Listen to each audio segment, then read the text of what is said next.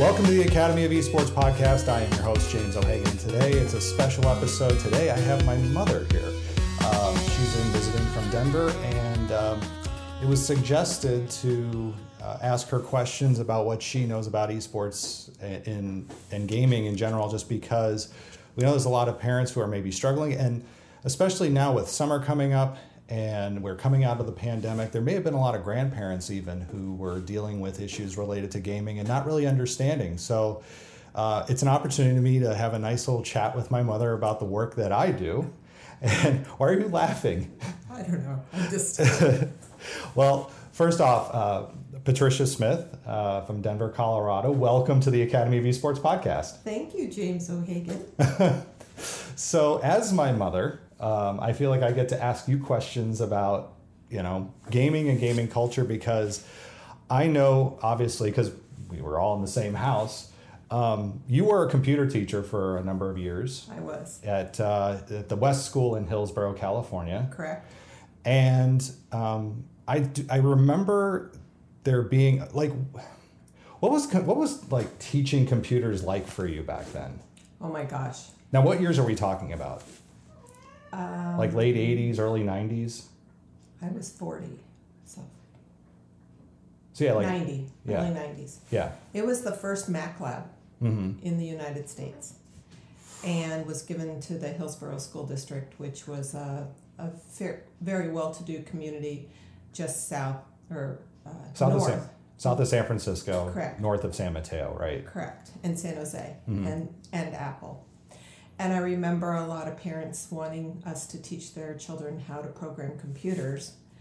And I literally had never taught computers, didn't know much about them. Our first computer experience was with a IBM computer, I believe. Mm-hmm. And your dad got one. He really wanted to get the... chess set? No, Encyclopedia Britannicas. Oh, that's right. A complete set of Encyclopedia Britannicas, and I wanted the computer. Oh. So I won. Mm-hmm. And that was our first experience with a computer. And I remember him giving me the DOS manual and saying, you can't use the computer until you read all of this, which I did. So I can still program in DOS if anybody needs to, but it didn't help me with operating it at all. I know. Yeah. And I remember my first back to school night, standing up in front of all of these very high achieving, high profile parents at West School, and them saying, I'm going to teach your children to read and write and use computers. I am not going to teach them programming per se. Just like I like to get in the car and drive, I don't care what's under the engine and how it got there. I just want to put my key in the ignition. Right. So that was my first experience. Actually, I had 2 E's and 2 C's prior to that. What do you mean? Apple had a whole line of computers. Oh, you mean the Apple IIe and the Apple IIc. Gotcha. Correct. Yeah. That was our first. And then we had that big earthquake, and all the monitors fell on the ground and crashed and smashed. Oh. That was good. Nothing was locked We're talking down. about the 1989 Loma Prieta quake in San Francisco, the World Series quake, for those of you who were alive back then and may remember. I was at the game. Go on. You were at the game. Yes, with Grandma.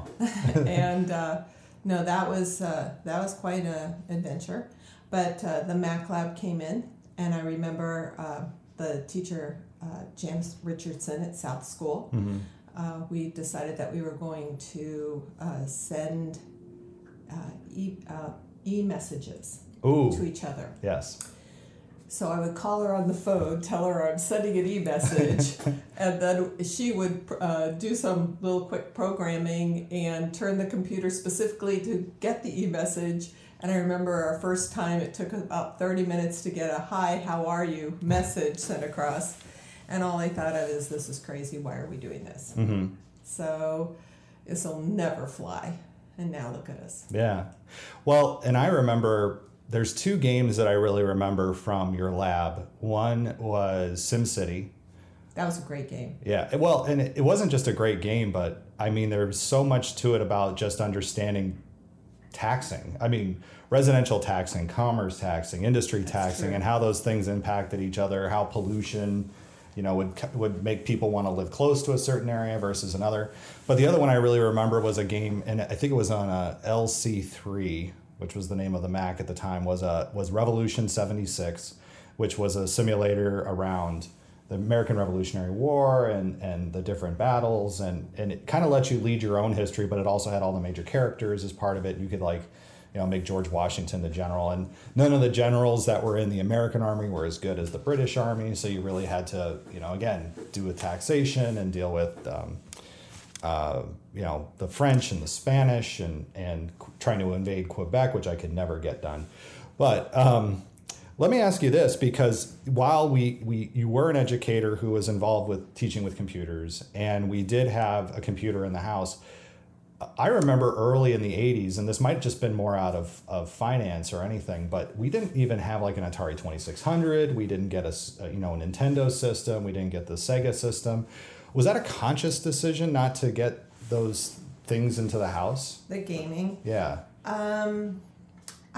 I would probably say yes, because gaming to me was, as a parent, I really didn't. I mean, we had, what did we have? What's the ball that goes back and forth? The ball that goes back. You just play like a tether ball. No, like ping pong. Oh, on the computer. What's Pong? Pong. Okay. I thought it was all on a Pong level. And I'm like, oh my God, my kids are going to be sitting on the couch. And I mean, those are the days too when everything was on the TV in the living room or in the family room. And that was basically for a whole community of family and not just for number one son and his friends. Well, and that's a friend of mine, Kevin Fair, who I interviewed a few weeks ago, did mention that we forget that, because TVs, you and I just went to Costco today and you could buy a huge TV for $700, $500. Oh my gosh, yeah. But back then, every family had one TV, and you had to, right. And it was very few people had even VCRs, because I remember us renting a VCR so we could watch movies at Kroger, not at Kroger, but rent them from Kroger and watch the movie at home. But yeah, it's something that a lot of people I think forget so easily, is that those decisions weren't just about you and your friends. It was about the whole family, if you will. Right. And when we were in San Mateo and you were living with my parents as well, I just, if you were going to take my dad's TV away from him so he couldn't watch Bonanza, there might be a problem. Right. Well, but now, of course, things are a little different. Obviously, like I said, TVs are much less expensive. You have a grandson, my nephew Ronan, obviously my 3 children as well. And gaming seems to be a big part of their lives. What is it? Just the access to the game, or the quality of the games, or are you okay with the gaming? Yeah, with gaming. One of the issues is maybe it's the name. Because gaming in itself, the name implies that you're just having fun. Why would we allow our kids to sit on something and just have fun? They got to learn something. It's got to be productive. Right. And I just don't see. I mean, that's an issue. But the thing I find really fascinating is the difference in my grandchildren. So I have, my youngest is currently 3 and my oldest is 17, and they're just as able to get on a pad and sit there and load a game. And even Ronan at 3 years old, he's sitting there, he's on the game, he's picking his game, he's making choices during the game. So I think what my biggest worry is that it's very easy to get lost gaming. A lot of time can pass. So in a certain respect, I would encourage a certain amount of time limitation. But I think that gaming in itself is a wonderful way to problem solve and do things that are not necessarily like reading a book and answering questions or doing math-based things. They are, but in a different way. It's a different area of learning. See, I always found those educational games, the ones that people said like, oh, here's Math Blaster, right? That was a good example of a game that was very popular in the 80s and 90s.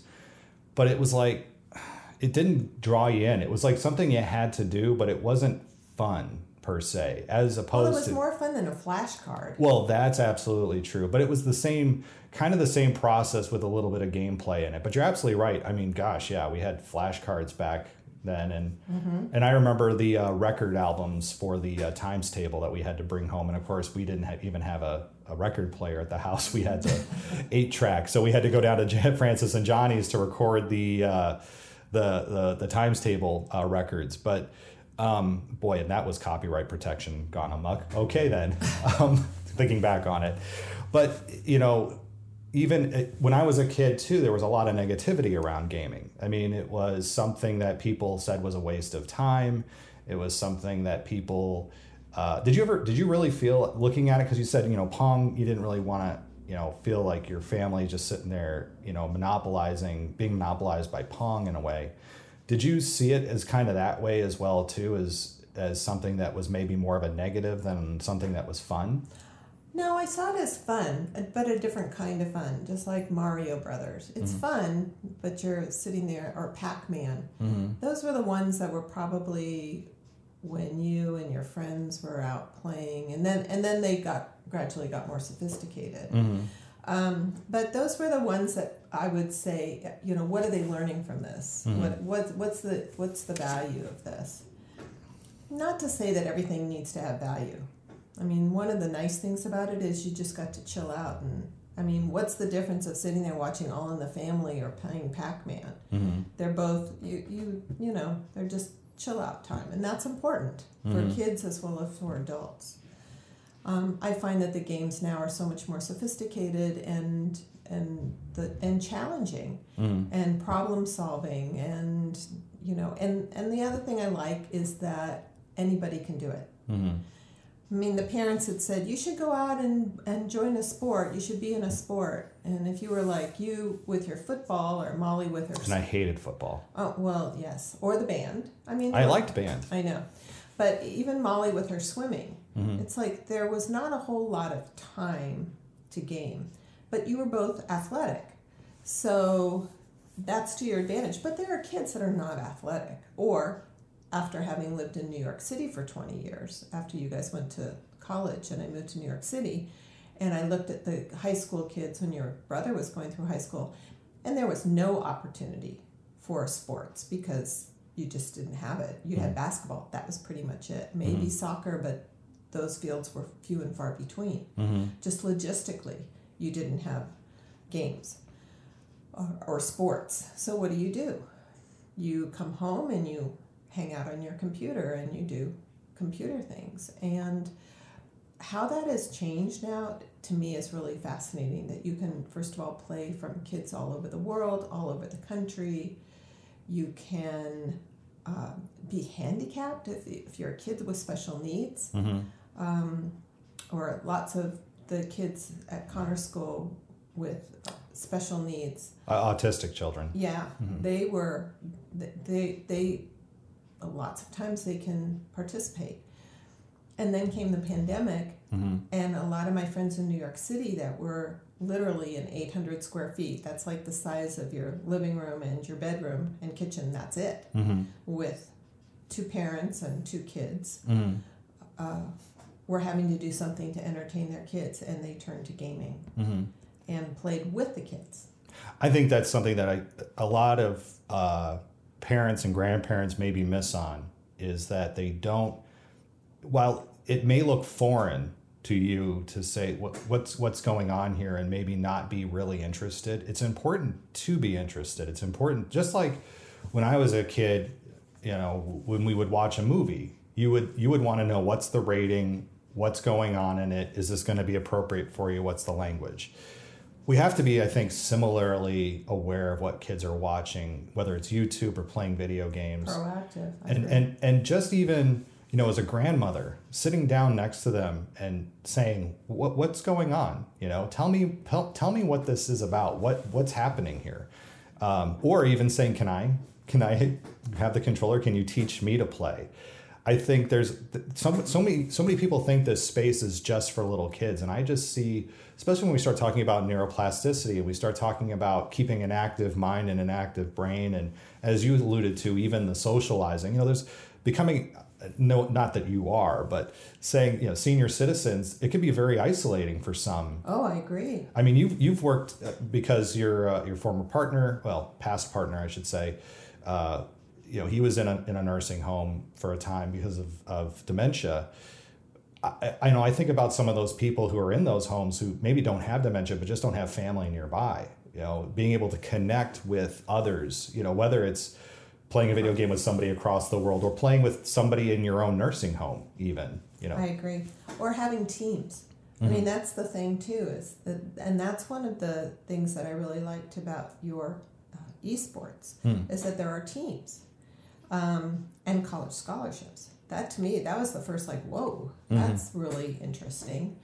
And your brother Connor was telling me about how in Japan and Korea, it's huge. It's huge, and just the marketing of it and stuff, the possibilities are bottomless at this point. But I think that, like anything new and technology driven, that there's a certain weariness of parents and grandparents of agreeing to it. Yeah. And also participating in it. But I just think that it would be fun to sit down with 3 generations and have teams and play games like that. I mean, you do it with a board game. What's the difference of playing a board game or having a control in your hand? The medium. Exactly. Yeah. Exactly. And probably better for somebody like myself that's older. I mean, when you get up into your 70s and you have to be able to punch buttons and respond quickly, those are the things that, the different sides of the brain. And if we switch off the sides of learning of our brain, then it's to our advantage. Yeah. I even think, take somebody like Dad, for example, who, if you say, hey, let's play Monopoly. Well, he's grown up with Monopoly. He knows the rules. He knows the ins and outs.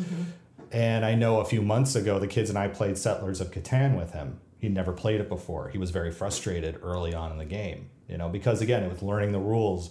I think that's, again, where a lot of people all of a sudden get really uncomfortable. And maybe they don't want to feel uncomfortable when they're trying to do something that's fun or pleasurable, is figuring out how to navigate this space. I think the technology does create some kind of maybe a barrier a little bit for some of them. But again, as you said, it's trying to develop your brain in whole new ways. I'm just realizing now that I hope I'm not getting these alerts on the camera as well too, because there's people who are texting me and I'm getting all these alerts now popping up on my phone. So that should be interesting. We'll see how this goes. Anyway, yeah, as we're recording on my phone. So anyway, I think technology, the technology, I think, can for some people be very much just a big barrier. Very intimidating. Yeah. I mean, even just having that, when you hold a controller and you have to figure out the buttons. I remember the last visit I had, Sean was sitting with me on the couch teaching me to play a game, and I was laughing because I was so bad at it. Oh, dead. Oh, my turn, dead. Oh, oh look, I jumped well. Yeah. Yeah, just to figure that out. But once you do, it really is fun. Yeah. It's really fun. Yeah. And is there any, do you have any advice or anything for a grandparent? I mean, especially now that Ronan is 3 and he's kind of getting into that age where he's going to start, television shows, yes, get him, but he's a very active boy. I noticed that he does seem to enjoy some games right now.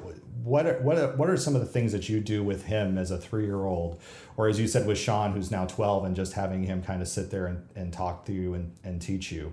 What advice would you, I guess, give a grandparent or a parent who maybe is not really sure what to do here?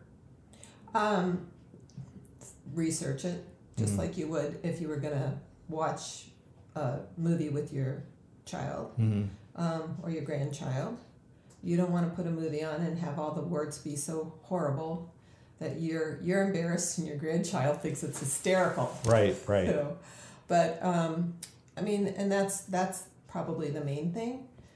But the one thing that I don't want to say upsets me, but I question is a lot of the games are violent, and people do, and they quote unquote die, and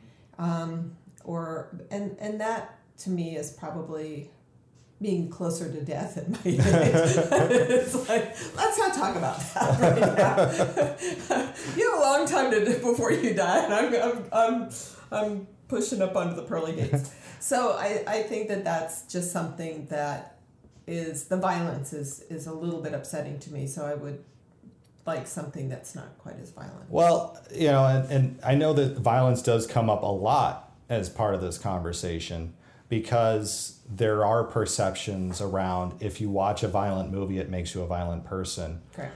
But I mean, I grew up in the 80s and played violent games in the 90s and 2000s, and I'm not out there being a violent person. Hi, Isis. Sorry, the cat is now saying hello to us all.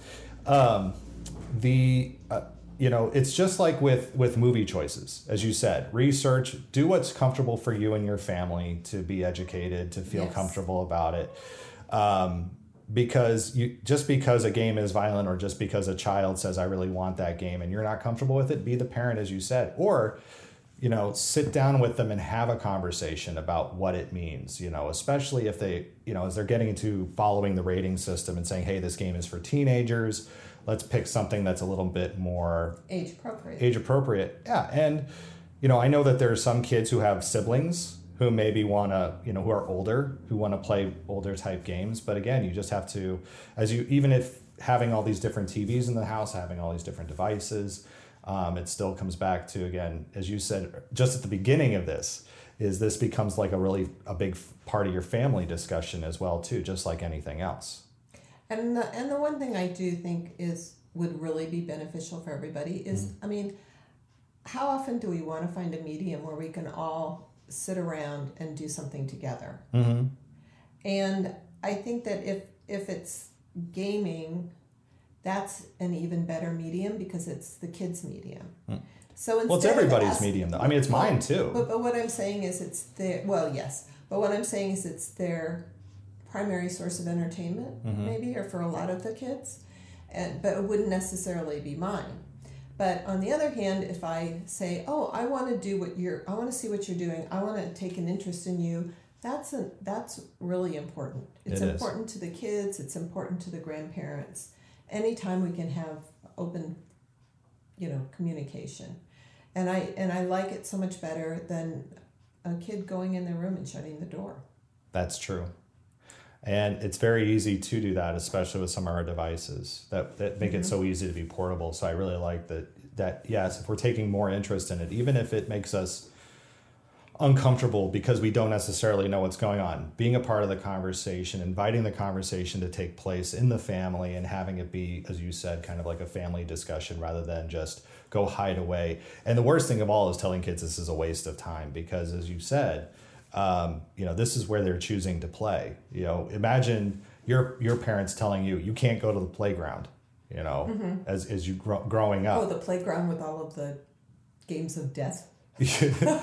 Oh my gosh, yes. We're the swing and the tilt-a-whirl. Yeah, the things that would fling your body off. That's right. What are we going to do? We're just going to put sand down. Let's go up the 8-foot slide with no barriers. Right. And come down on a piece of cardboard.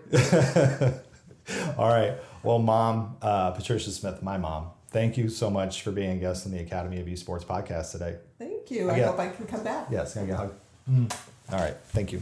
That will do it for this week on the Academy of Esports. I've been your host, James O'Hagan. Esports are organized competitive video games allowing schools to redefine their athletic culture, diversify opportunities for student participation, promote good physical and mental health, increase collegiate scholarship pathways, and play games. We can never forget the importance of play. The mission of the Academy of Esports is to support these ideals. The vision of the Academy of Esports is for all students to experience the fun and joy of playing competitive video games. You may follow me on Twitter at Jim O'Hagan. That's at JimOhagan. and through the Academy of Esports account at TAO Esports. It's a great way to get the latest blog posts, podcast episodes, and news coming out of esports and education.